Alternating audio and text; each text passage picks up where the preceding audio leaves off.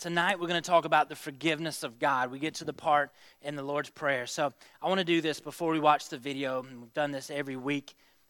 We just kind of meditate and focus on the Lord's Prayer and each phrase as we continue to walk through it. We have one more week next week, and so I hope you will be here next week to finish this out with us.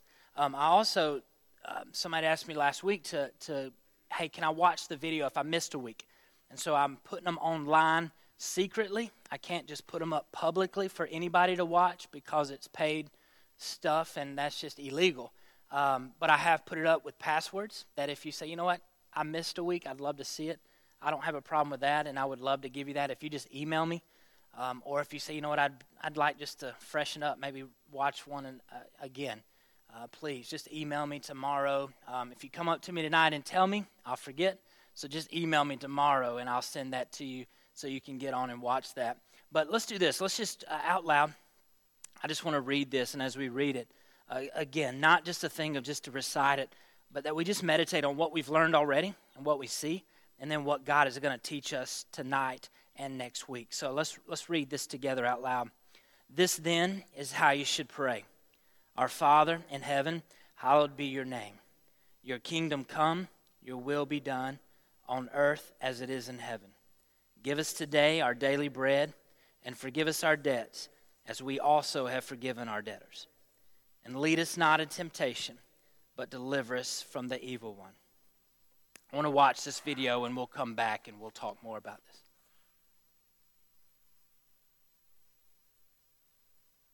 Welcome back to our study on the Lord's Prayer, the model prayer. Today we're studying a very important text about forgiveness.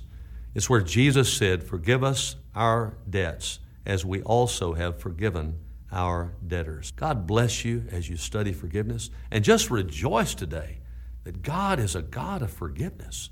God is a God who takes our sin and throws it as far as the east is from the west and covers it forever with the blood of Jesus. Oh, may we be in a constant state of repentance, constantly saying, Lord, please forgive me for my sin as I forgive other people who have sinned against me. You'll never be more like Jesus than when you're forgiving someone who has sinned against you. God bless you. It's going to be a great study, and I hope that you will receive forgiveness and give it to others as well. Our Father in heaven, your name be honored. Honored as holy. Your kingdom come. Your will be done. On earth as it is in heaven. Give us today our daily bread. And forgive us our debts, as we also have forgiven our debtors. Do not bring us into temptation, but deliver us from the evil one.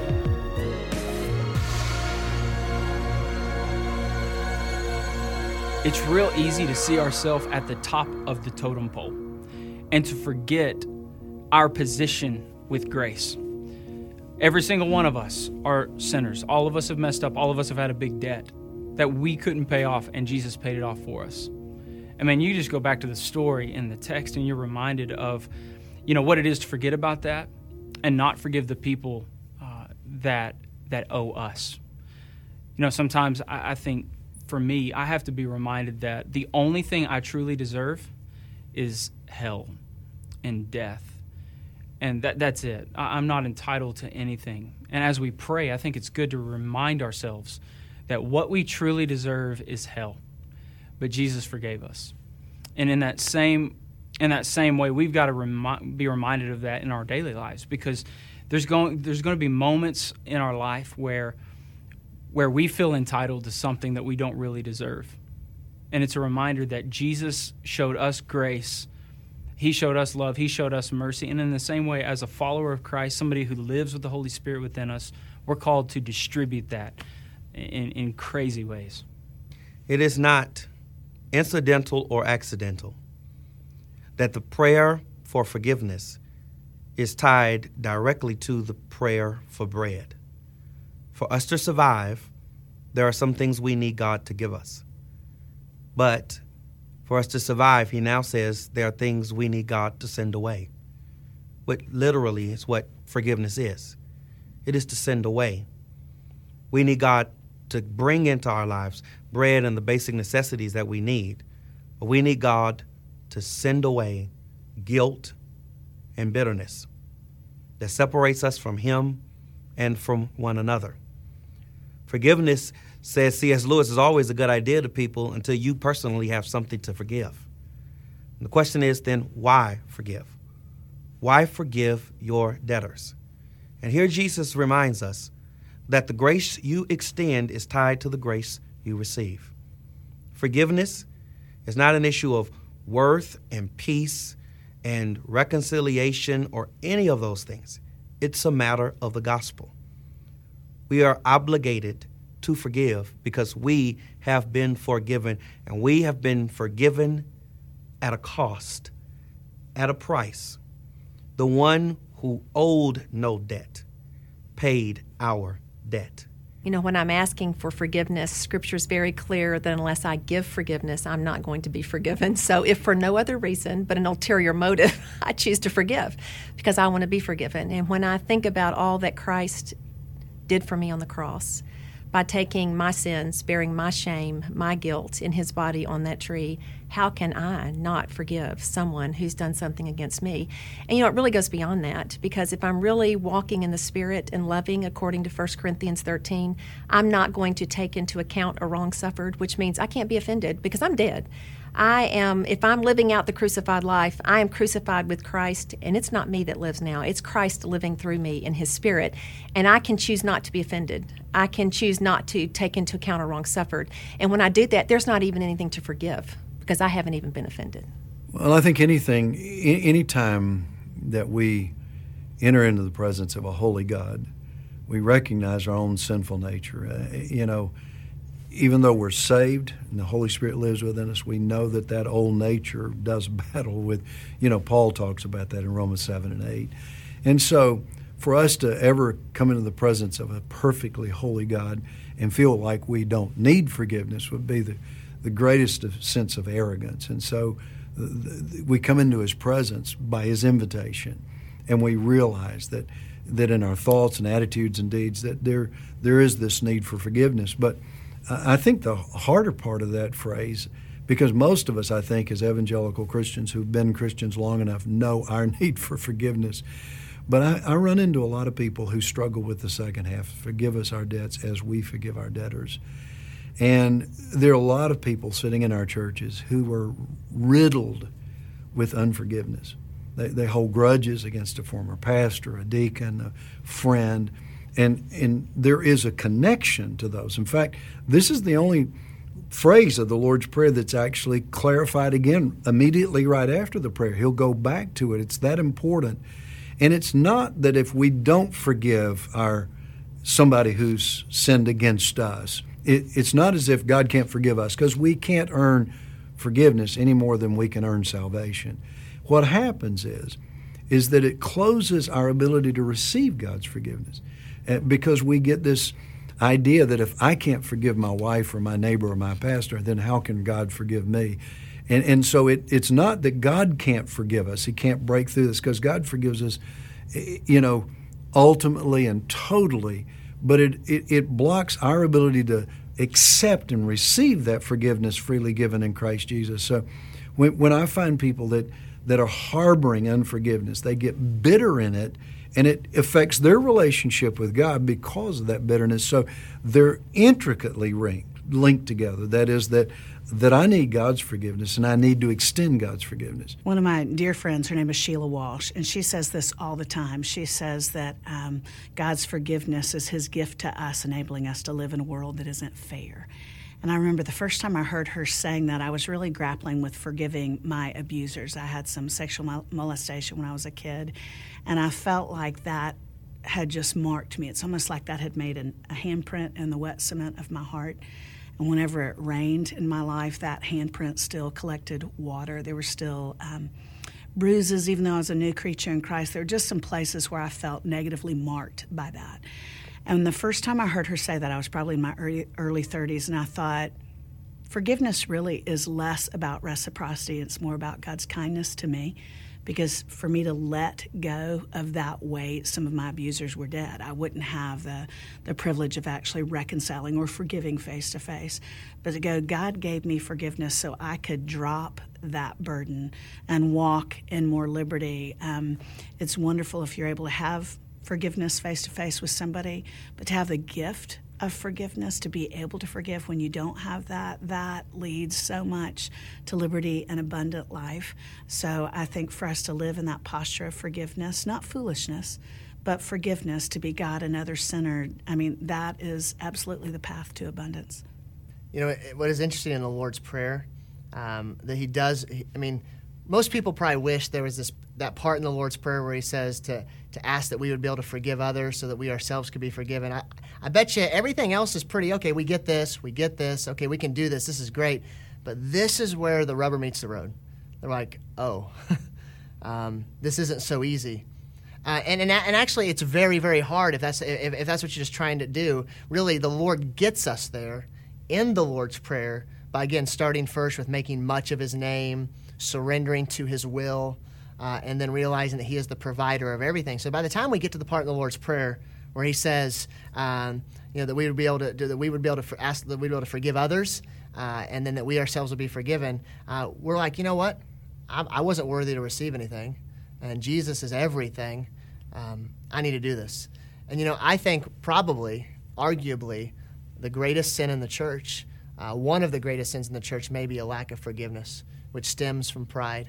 And it stems from actually not preaching the gospel to ourselves, not every day in the place of prayer, running back to that cross and just gazing on what the sacrifice was for us. When we enter into those moments in the Lord's Prayer relating to forgiveness, the element of receiving forgiveness from God and the element of extending forgiveness toward others, we need to always understand that it is God who releases us from the power of our past, the power of our sins. And so we are once again acknowledging our deep need for that, our deep need to have access to what has already happened in the sense that salvation, but to realize it for ourselves. And then to pray that God will give us the power to forgive others. That's the part of us releasing them to God. Forgiveness is key to our humility, because sometimes we're asking somebody to forgive us and they're asking us to forgive them. And either one brings an ache in our hearts. It brings an anxiety. It's when I've done something wrong, I'm like, oh, Lord, it's just an ache in me. If I've wronged the Lord, or I've wronged somebody else, or I've said something I shouldn't have said, or done something I shouldn't have done. There's also an ache when somebody's wronged me. And I'm like, that wounded me, that hurt. So what happens when we take those wounds and those anxieties and those aches in need of forgiveness or in need of giving forgiveness, it then brings us to a place of humility, because all we can rest upon is grace. We're not resting upon our own strength. We've blown it, or we've been wounded by somebody else that's blown it. So we take that and we say, Lord, help me to forgive so-and-so. Or Lord, help me forgive myself. Sometimes God's more gracious to me than I am. And so I need a process of humility in the midst of that forgiveness to say, Lord, let me humble myself. I'm never going to get it all right. Some of us as Christians, we're thinking perfection is like right around the next corner. The next book we read, the next church service we go to, perfection's coming. I'm never going to get it all right. Thank you for your grace. I'm humble before you that I come one more time, and I'll come again, but I need your forgiveness. And then also, too, I have to humble myself when I'm going to forgive somebody else that's wronged me. Lord, I can't make them pay. I can't try to get back what was lost. I need to humbly say, Lord, you've forgiven me of so much. I want to be humble before them as well and forgive them. And God, I want that ache to just ache for you. And so now I'm bowed down to the grace of Christ instead of lifted up to the perfection of man. And now the prayers bring humility and really a spiritual cleansing in a way, not in salvation, but in right relationship again with God and with man. And so those are key. Forgiveness is a great catalyst for humility. You know, forgiveness is a very tough thing to extend when you have been deeply wounded. And I often try to teach people in a pastoral kind of a way that the surface injuries take little time to heal. Deep injuries take a lot longer to heal. And we should just acknowledge that and recognize that as reality. I think the starting point, though, for extending forgiveness is what is taught in Ephesians chapter 4 in verse 32, where Paul says that we're to forgive others as God in Christ has already forgiven us. And I try to help people understand, no matter what somebody may have done to you, they have not done to you what your sin did to Jesus. So the starting point for our extending forgiveness to others is to do so out of the reality and the recognition, look at what God has already done for me in Christ. He's forgiven me of everything. And I'll never forgive anybody as much as God in Christ has already forgiven me. So there's the starting point. But then again, we recognize, and we need to be honest about this, deep wounds take more time. But that's what God's grace is all about. It will extend our ability over time to give the same forgiveness that we've received from Christ. The most challenging dimension of Christian forgiveness is that I'm going to forgive somebody the way Jesus forgave me. Is my, if God forgave me to the limit that I forgave others, would I be a Christian? Would I be in hell? I mean, thank goodness it's actually reversed. It's not that we forgive in order to gain God's forgiveness, it's that we forgive because we've been forgiven. That part of the Lord's Prayer really changed my marriage because I always joke that my wife and I have been married for 15 wonderful years and 2 other ones for a total of 17. And it was, there's a couple of years or toward the early of our marriage where she and I did not know how to forgive each other. And we had a Christian counselor that we sat down with who looked at us, I've been in ministry for 5 years at that point, and he looked at us both and said, the problem with you is you don't really know the gospel. You know with your mind, but neither of you know it with your heart because you see yourselves as first sinned against and second sinner. He said, actually, the gospel is going to teach you the opposite. You're first sinner. And he said, JD, you will never be asked to forgive Veronica of anything anywhere close to what God has forgiven you of. And when you embrace your identity as sinner, then suddenly being sinned against will become much less significant in your life, and you'll find yourself overflowing with forgiveness. When I pray that part of the Lord's Prayer, and I try to walk through the Lord's Prayer just about every day in some way, and when I get to that part and I say, God, forgive my trespasses as I forgive those who have trespassed against me, I think, Lord Jesus, I want to forgive my wife. I want to forgive people that have hurt me like you've forgiven me. And it's the things you have forgiven me from are so overwhelming that whatever it is I'm being asked to forgive is just, it's nothing compared to the riches we have in Christ. Obviously, the most difficult part of forgiveness is having to forgive. It is a wonderful concept. It's probably my favorite in Scripture, the whole idea of forgiveness, until I reach that point in my life where I have to let someone off the hook of my wrath or my pain or my desire to pay back.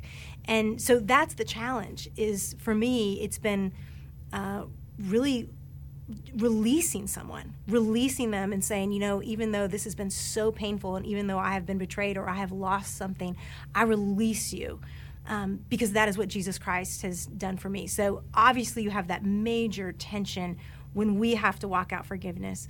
The beauty and the redemptive part of it is that this is what Jesus Christ has done for us. And when I think about forgiveness, especially when I'm challenged and have to forgive someone and it's so hard, I always remember that Jesus does not ask us to do anything that he is not.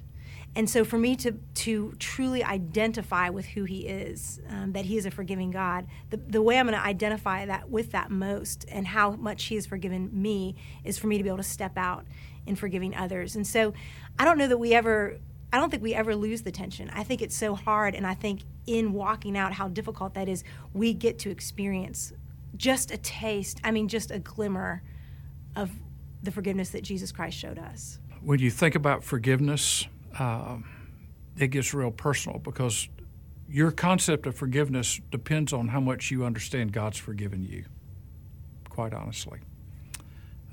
I found out I was adopted when I was 39 years old. It was really hard for me to forgive my parents for hiding that from me.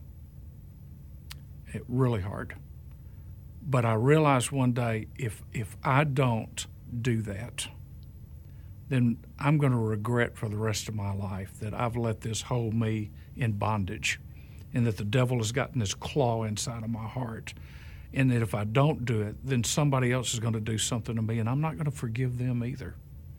And all of a sudden, I'm going to become the thing that I say I never want to be, a hard, bitter, angry, unforgiving preacher that takes everything out on everybody instead of just loving people the way they are. And really what brought it home to me was when Jesus said, have faith in God. If you see a mountain, say this mountain be moved. And everybody kind of reads that in Mark's gospel and says, oh, you can have mountain-moving faith. There's a verse that follows that. And it says, and if you have anything against anyone, forgive. The key to mountain-moving faith is not the size of your faith. Jesus said the key to moving the mountains that stand in the way of the will of God for your life is your forgiveness. Who do you need to forgive? So as Christians, when we give and receive forgiveness, one of the things that we're really doing is we are modeling the work of Jesus Christ in the gospel.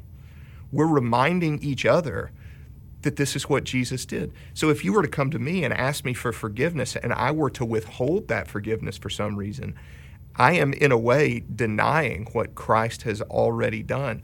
But when I give you this gift, when you humble yourself and you ask me for forgiveness, one of the things that I'm saying to you when I freely and readily give you forgiveness is that I'm acknowledging, how could I hold something against you that Jesus Christ, the King of the universe, has already let go?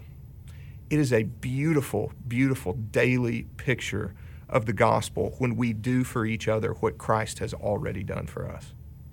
Forgiveness for the Christian, not only in our prayer life, but also in our action, is a wonderful picture of the gospel, because that's what portrays the gospel to a lost world. We're responding to people in a way very different than we're supposed to respond, right? The Old Testament, eye for an eye, tooth for a tooth. Now Jesus comes along and says, turn the other cheek, go the extra mile, give your outer garment, right? So Jesus is saying that. And I think the reason he tells them to pray that is because it's countercultural to the way we are.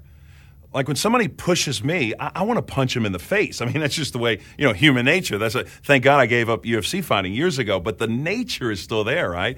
And so I think Jesus says you need to pray that way, because what happens in your prayer life is manifested in your Christian life. And so when we're constantly dependent upon prayer through forgiveness of sin, another promise Jesus gave us was this, is that I will forgive you with the same breath as to which you forgive others. And if you don't forgive others, and you have a beef against your brother, don't come bring your offering to me in worship.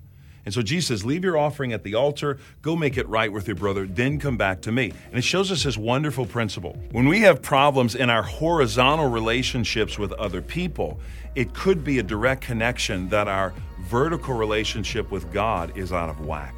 And so as we continue to pray to God, serve God, honor God, and forgive other people, God through prayer reminds us the need for that as He forgives us.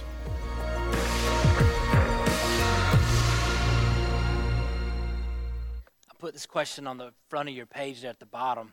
Why is it so difficult for us to forgive others? I want you to talk to me about that for a second before we turn over.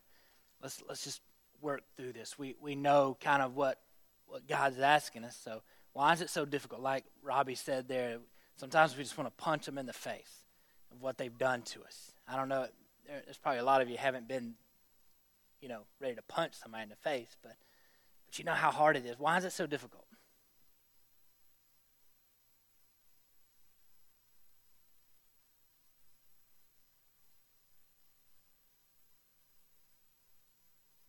Yeah, I love that. Instead of, hey, we've been sinned against, forgetting that we did a lot worse to God, that we are sinners. And so realizing that. Why else is it difficult?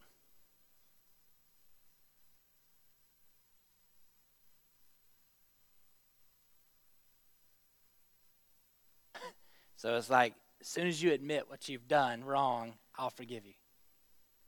I've done that at home. It doesn't work too well. Why else? Really? Anybody in here ever been in a situation you thought you were right, the other person was wrong? Anybody? Go ahead, let's raise hands. Come on. I don't want to feel like I'm alone. Anybody ever felt that and then decided, oh, I was wrong? Yeah. I was talking to a guy today. He said he had to do that with his son the other day. He had to admit he was wrong. And he said, but I was kind of right, but, I wasn't. But and I said, sometimes it's hard to swallow that. Anything else? Maybe some of your past where you've had a hard time forgiving somebody. What was it standing in your way from forgiving that person? Hurt against your child. So not necessarily against you, but against someone you love is a lot harder probably sometimes to forgive that person. Forgive.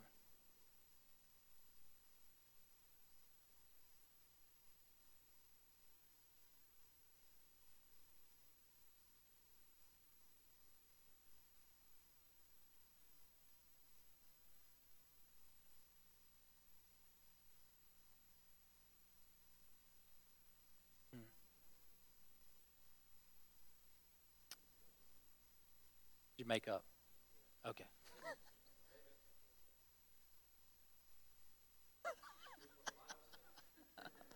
That helped, didn't it? Did that help right away? It was like, oh, yeah, okay.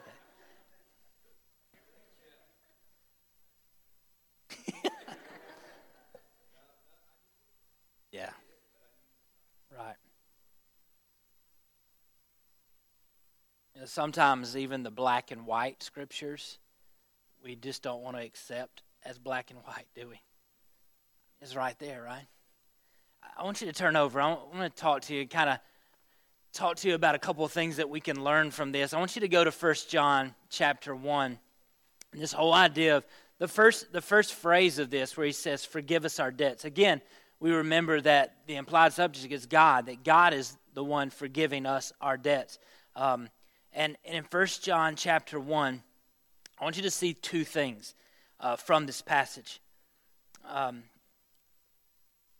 me just read this to you.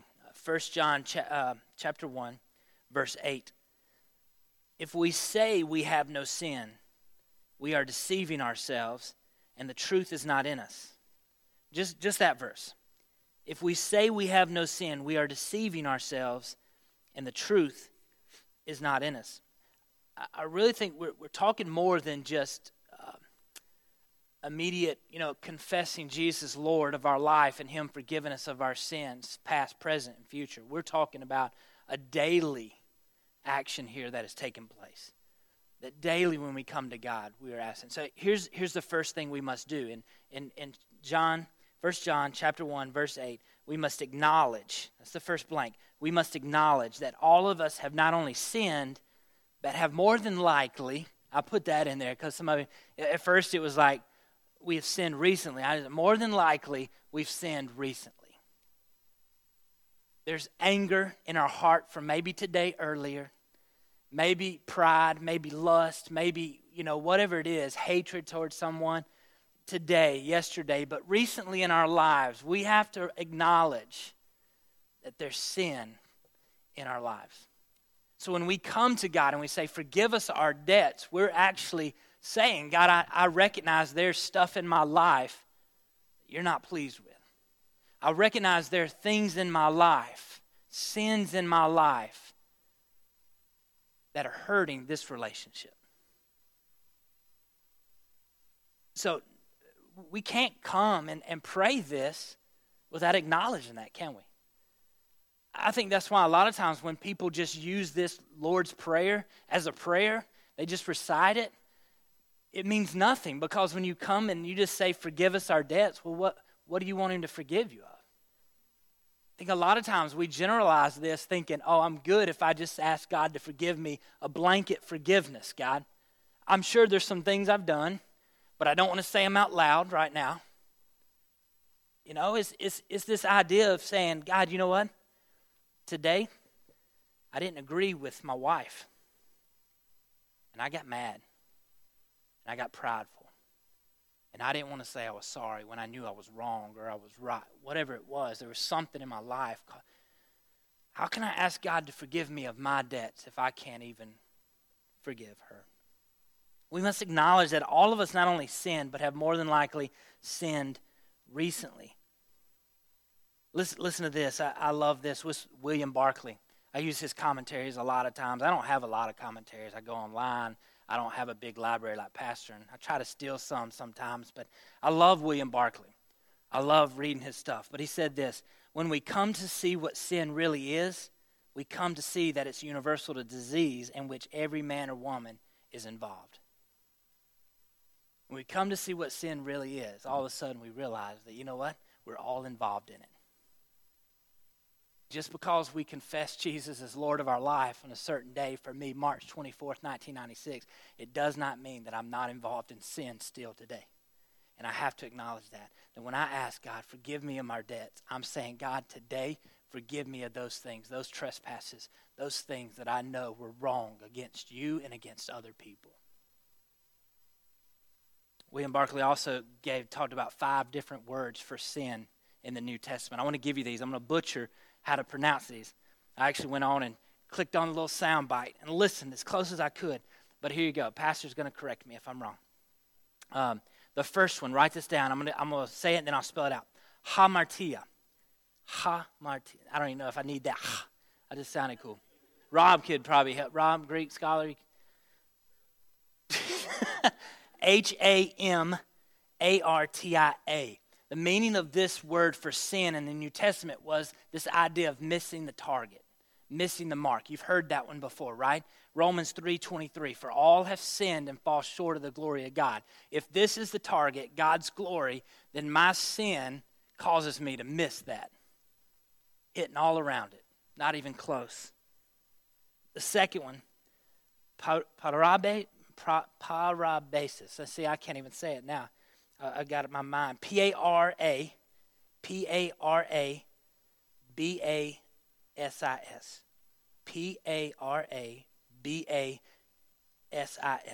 This one right here is the willful disregard of obeying. And so it's stepping across the line. So it's almost like, okay, you remember the old illustration, I'm going to draw a line in the sand. You don't cross it. You better not cross it. And they cross it. Why do they do that? Out of spite. You tell me not to do something, I'm going to do it. It's a willful disregard of anything that is asked of us. So that's one. The next one, I'm just going to spell them. Paraptoma.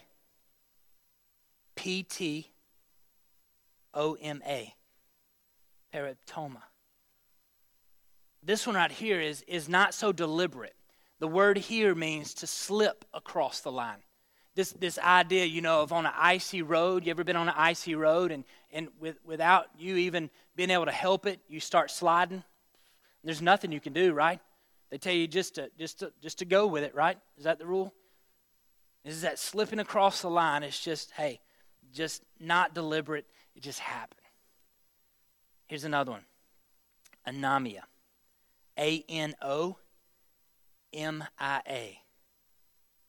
This is lawlessness, wickedness. I love this definition of it. Knows what's right, but does what's wrong. It's plain wicked. I remember Jack growing up. Just plain anomia. Just plain wicked. When you tell them not to do something, they're like, and then they just do it anyway. That's us. This is us. When we read these and we think about these, think about your own life. You've probably been in situations with all these. And here's the last one, and this is what Jesus talks about in Matthew, is OPHEILEMA.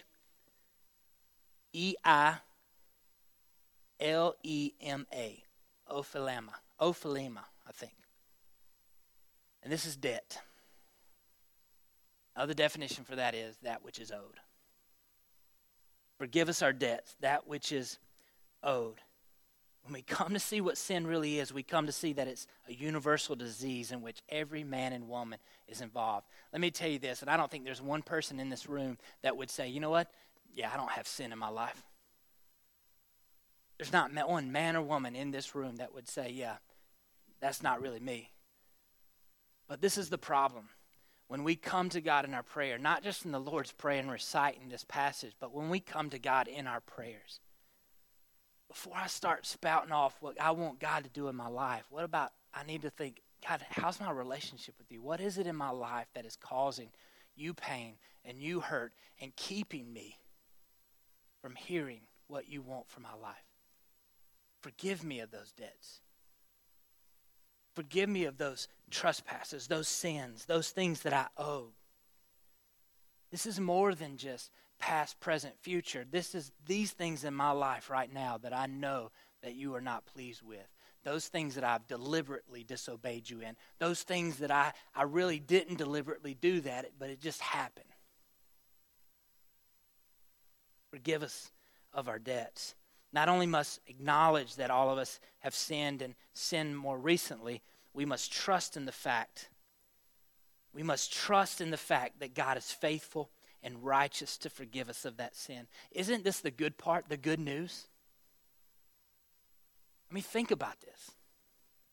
If God wasn't faithful and righteous to forgive us of our sins, where would we all be? We wouldn't be here. We would have no hope. When I say forgive us our debts, I'm not only acknowledging, but I'm trusting that God will be faithful and righteous to forgive me of all my sins, of all my debts. Let me ask you this question. This is on your sheet right here, and I want you to answer this. How does confessing my sins change the posture of my heart toward God in my prayer? How does confessing these sins, what does that have to do with it? I mean, why can't I just come to God and say, God, you're great, you're good, you're merciful, your kingdom be done, your will be done, give me my daily bread, and then I'm done, amen. What does confessing my sins do for my posture, my approach toward God in my prayer life? What do you think?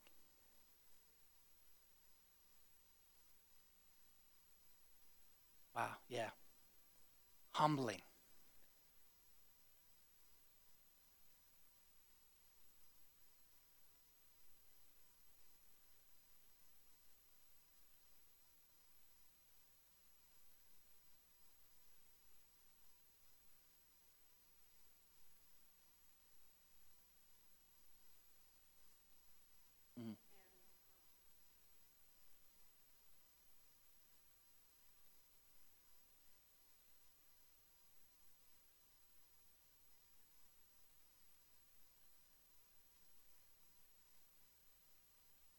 Good. It hinders what God wants to do.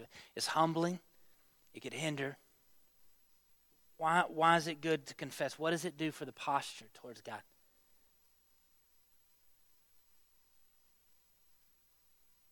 Amen. He is right all the time.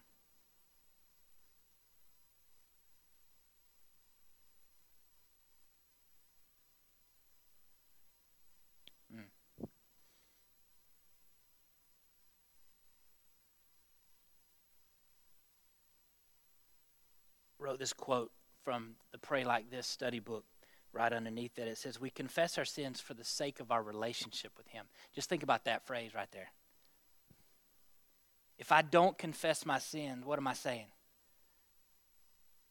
What am I saying about this relationship with God? I don't need you, God. I love what JD said. It's not that we forgive in order to gain forgiveness from God, but we forgive because we've been forgiven by God. We confess our sins for the sake of our relationship with Him. We confess our sins so that our hearts can be unburdened and we can be reminded again of God's limitless, gracious love for us, the gospel. When I say forgive us our debts, I'm reminding myself of this gospel, of this good news of Jesus Christ, that even though I was a sinner, Romans 5:8 says, while I was still a sinner, Christ died for me. Forgive us our debts. God, please forgive us our debts. But we get to the second phrase of that I think is just as important as asking God to forgive us, just as important as we need to forgive those who have sinned against us. You notice something in that phrase, as we also have forgiven our debtors. What do you notice about that? Past tense. I caught that later today. I was like, forgive us our debts is what tense? Present tense. So don't come to God, basically what he's saying, don't come to God if you haven't forgiven those first. Now, again, this is not about, listen, I forgive so I can gain forgiveness from God. I did not like what the lady said. I don't know her name. I did not like what that lady said. Hey, if for no other reason, ulterior motive, I'll choose to forgive because I want to be forgiven. It's terrible theology, I think. I don't forgive somebody just so God would forgive me. I forgive somebody because God did forgive me. And there's no other choice. This is not about my motives. It is not about for me. This is not for me. This is for him. And the only reason I do this is because I love him. I love him. I love the story. Go to Luke chapter 7. I wasn't going to use this one, but I want you to go to this story. You probably remember it. Luke chapter 7, verse 36. Jesus was dining with the Pharisees and others, and verse 37, it says, and a woman in the town who was a sinner found out that Jesus was, I love how you pointed that out. There was a sinner that came in, like the rest of them weren't. Found out that Jesus was reclining at the table in the Pharisee's house. She brought an alabaster jar of perfume, stood behind him at his feet, weeping, and began to wash his feet with her tears. She wiped his feet with her hair, kissing them and anointing them with the perfume. When the Pharisee who had invited him saw this, he said to himself, this man, if he were a prophet, would know who and what kind of woman this is who's touching him. She's a sinner. Jesus replied to him, Simon, I have something to say to you. He said, say it, teacher. A creditor has 2 debtors. One owed 500 denarii, the other 50. Since they could not pay it back, he graciously forgave them both. So which of them will love him more? Simon answered, I suppose the one he forgave more. You have judged correctly, he told him. Turning to the woman, he said to Simon, do you see this woman? I entered your house. You gave me no water for my feet, but she with her tears washed my feet and wiped them with her hair. You gave me no kiss, but she hasn't stopped kissing my feet since I came in. You didn't anoint my head with olive oil, but she has anointed my feet with perfume. Therefore I tell you, her many sins have been forgiven. That's why she loved much. But the one who is forgiven little loves little. Then he said to her, your sins are forgiven. Now, think about this. Was this Jesus saying this woman is a worse sinner than you? And because she was forgiven more, she loves me more. So you get a pass because you're not as bad as she was. That's not what Jesus was saying. What Jesus was saying is this woman realized how bad she was, but yet you don't. You don't see the truth of your sin and who you are. And all of a sudden, she loved more because she had been forgiven more. Jesus said in Matthew 5:7 in the Sermon on the Mount, right before the Lord's Prayer, what does he say? He says, blessed are the merciful, for they will be shown mercy. So this sense and idea is that, listen, I don't forgive people because I want to be forgiven. I'm forgiven, so I forgive. I've been forgiven, so I forgive. It doesn't matter what they've done to me because there's nothing in this world somebody can do to me that is bad, as bad as what I've done to my Savior, Jesus Christ. Is that right? As bad as things have been done to me or you, as bad as things may seem, and I've heard stories, and I know things of people that have gone through things, and I go, I don't know how you forgive from that. But you know what? I can't imagine God saying and looking at me and going, you know what? I forgive you. I forgive you. Not even because I did something to earn it. Just because he loved me. As we also have forgiven our debtors. Matthew 18. Go to Matthew 18.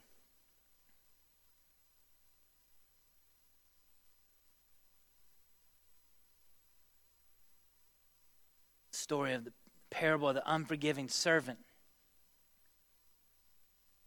Starts off with Peter asking a question. Jesus turns it into a teaching opportunity. And Peter says in verse 21 of chapter 18, then Peter approached him and asked, Lord, how many times shall I forgive my brother or sister who sins against me? As many as 7 times? Now, you got to understand this. In Jewish days, most of the time they would say that is 3 times. This was kind of the rule of thumb for the Jewish people, that if they were sinned against, then you could forgive somebody 3 times. It was kind of a general rule. And Peter, being the big Christian that he is, being the big God follower he is, he goes, you know what, Jesus? I got a better one than that. Not 3, but 7. And I'm sure the other disciples were like, wow, he's smart. He's godly. Then Jesus says, no, I tell you, not as many as 7, but 70 times 7. Other translations, I think, say 77 times 7. I think the point is this: Jesus doesn't care about how many times. You just keep forgiving them. There's no limit on forgiveness. If God put limits on forgiveness, where would we be? I want to tell you something. Can I just be honest with you? If there were limits, if there were 7 times or even 70 times 7, if that was the limit, then you know where I would be? I wouldn't be here. See, God puts no limit on our forgiveness, and he expects us the same, not to put limits on that as well. In the parable of the unforgiving servant, he goes on, he says in verse 23, for this reason the kingdom of heaven can be compared to a king who wanted to settle accounts with his servants. When he began to settle accounts, one who owed 10,000 talents was brought before him. Since he did not have the money to pay it back, his master commanded that his wife, his children, and everything he had be sold to pay the debt. At this, the servant fell face down before him and said, be patient with me, and I will pay you everything. Then the master of that servant had compassion, released him, and forgave him the loan.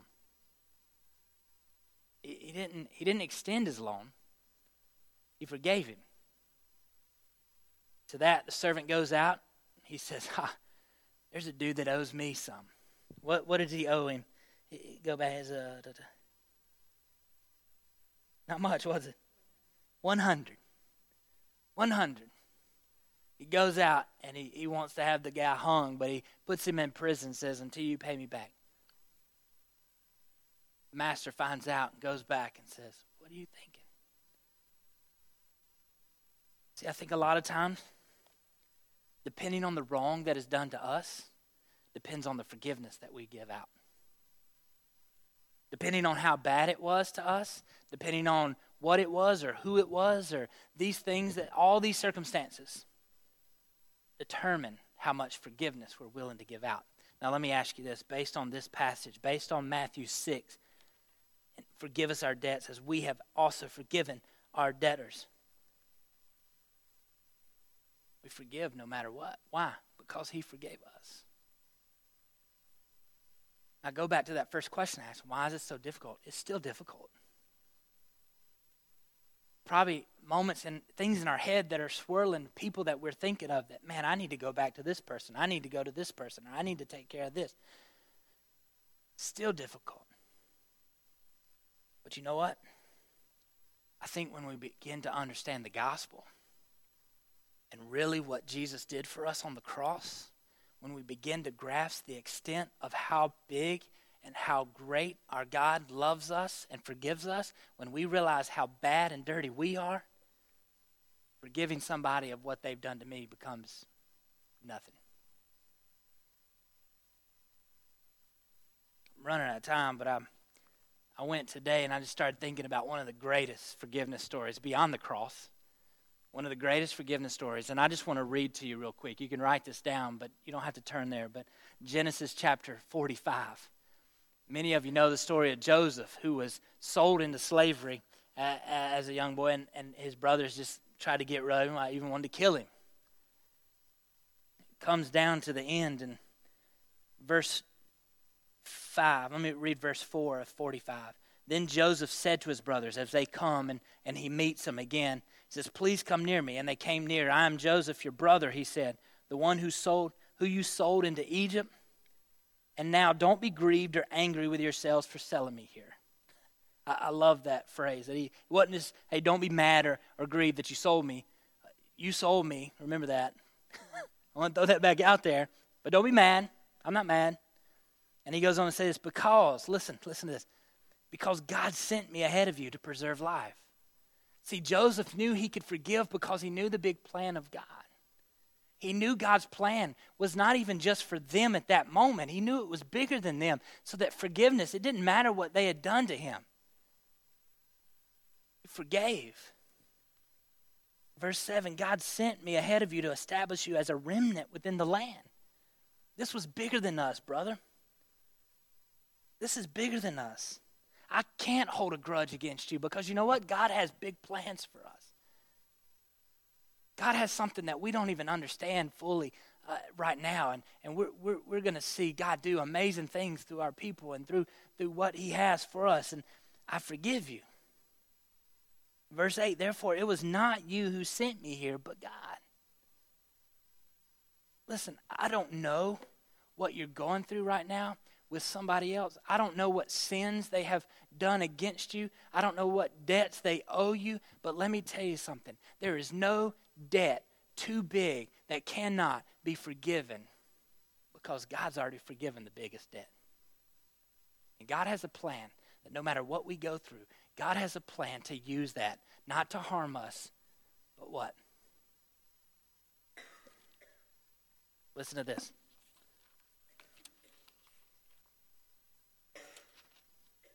But Joseph said to them, don't be afraid. I am in the place of God, right? You planned evil against me. God planned it for good to bring about the present results, the survival of many people, the gospel. Seeing the gospel played out, no matter what somebody's done to us, there's no reason why we cannot forgive. And Jesus is saying, listen, when you come in prayer and you're wanting God to do some amazing things, you want God to provide for you, and you want to ask him to use you, let me tell you something. One of the most important things you can do is to make sure your relationships horizontally, like they said in the video, that everything here was good so that this can be good. That if there's anything I have against my brother or sister, then don't expect God to be pulling any big favors for me, like we say. Forgive us our debts as we also have forgiven our debtors. This is the last thing at the bottom of this page. Quote from Pray Like This book. It says this: our willingness to forgive others reflects our understanding of God's forgiveness of us. I love that. Our willingness to forgive others reflects our understanding of God's forgiveness of us. If we have trouble extending forgiveness to another person, it might very well be because we aren't aware of the depth of our sin and the greatness of God's forgiveness of us.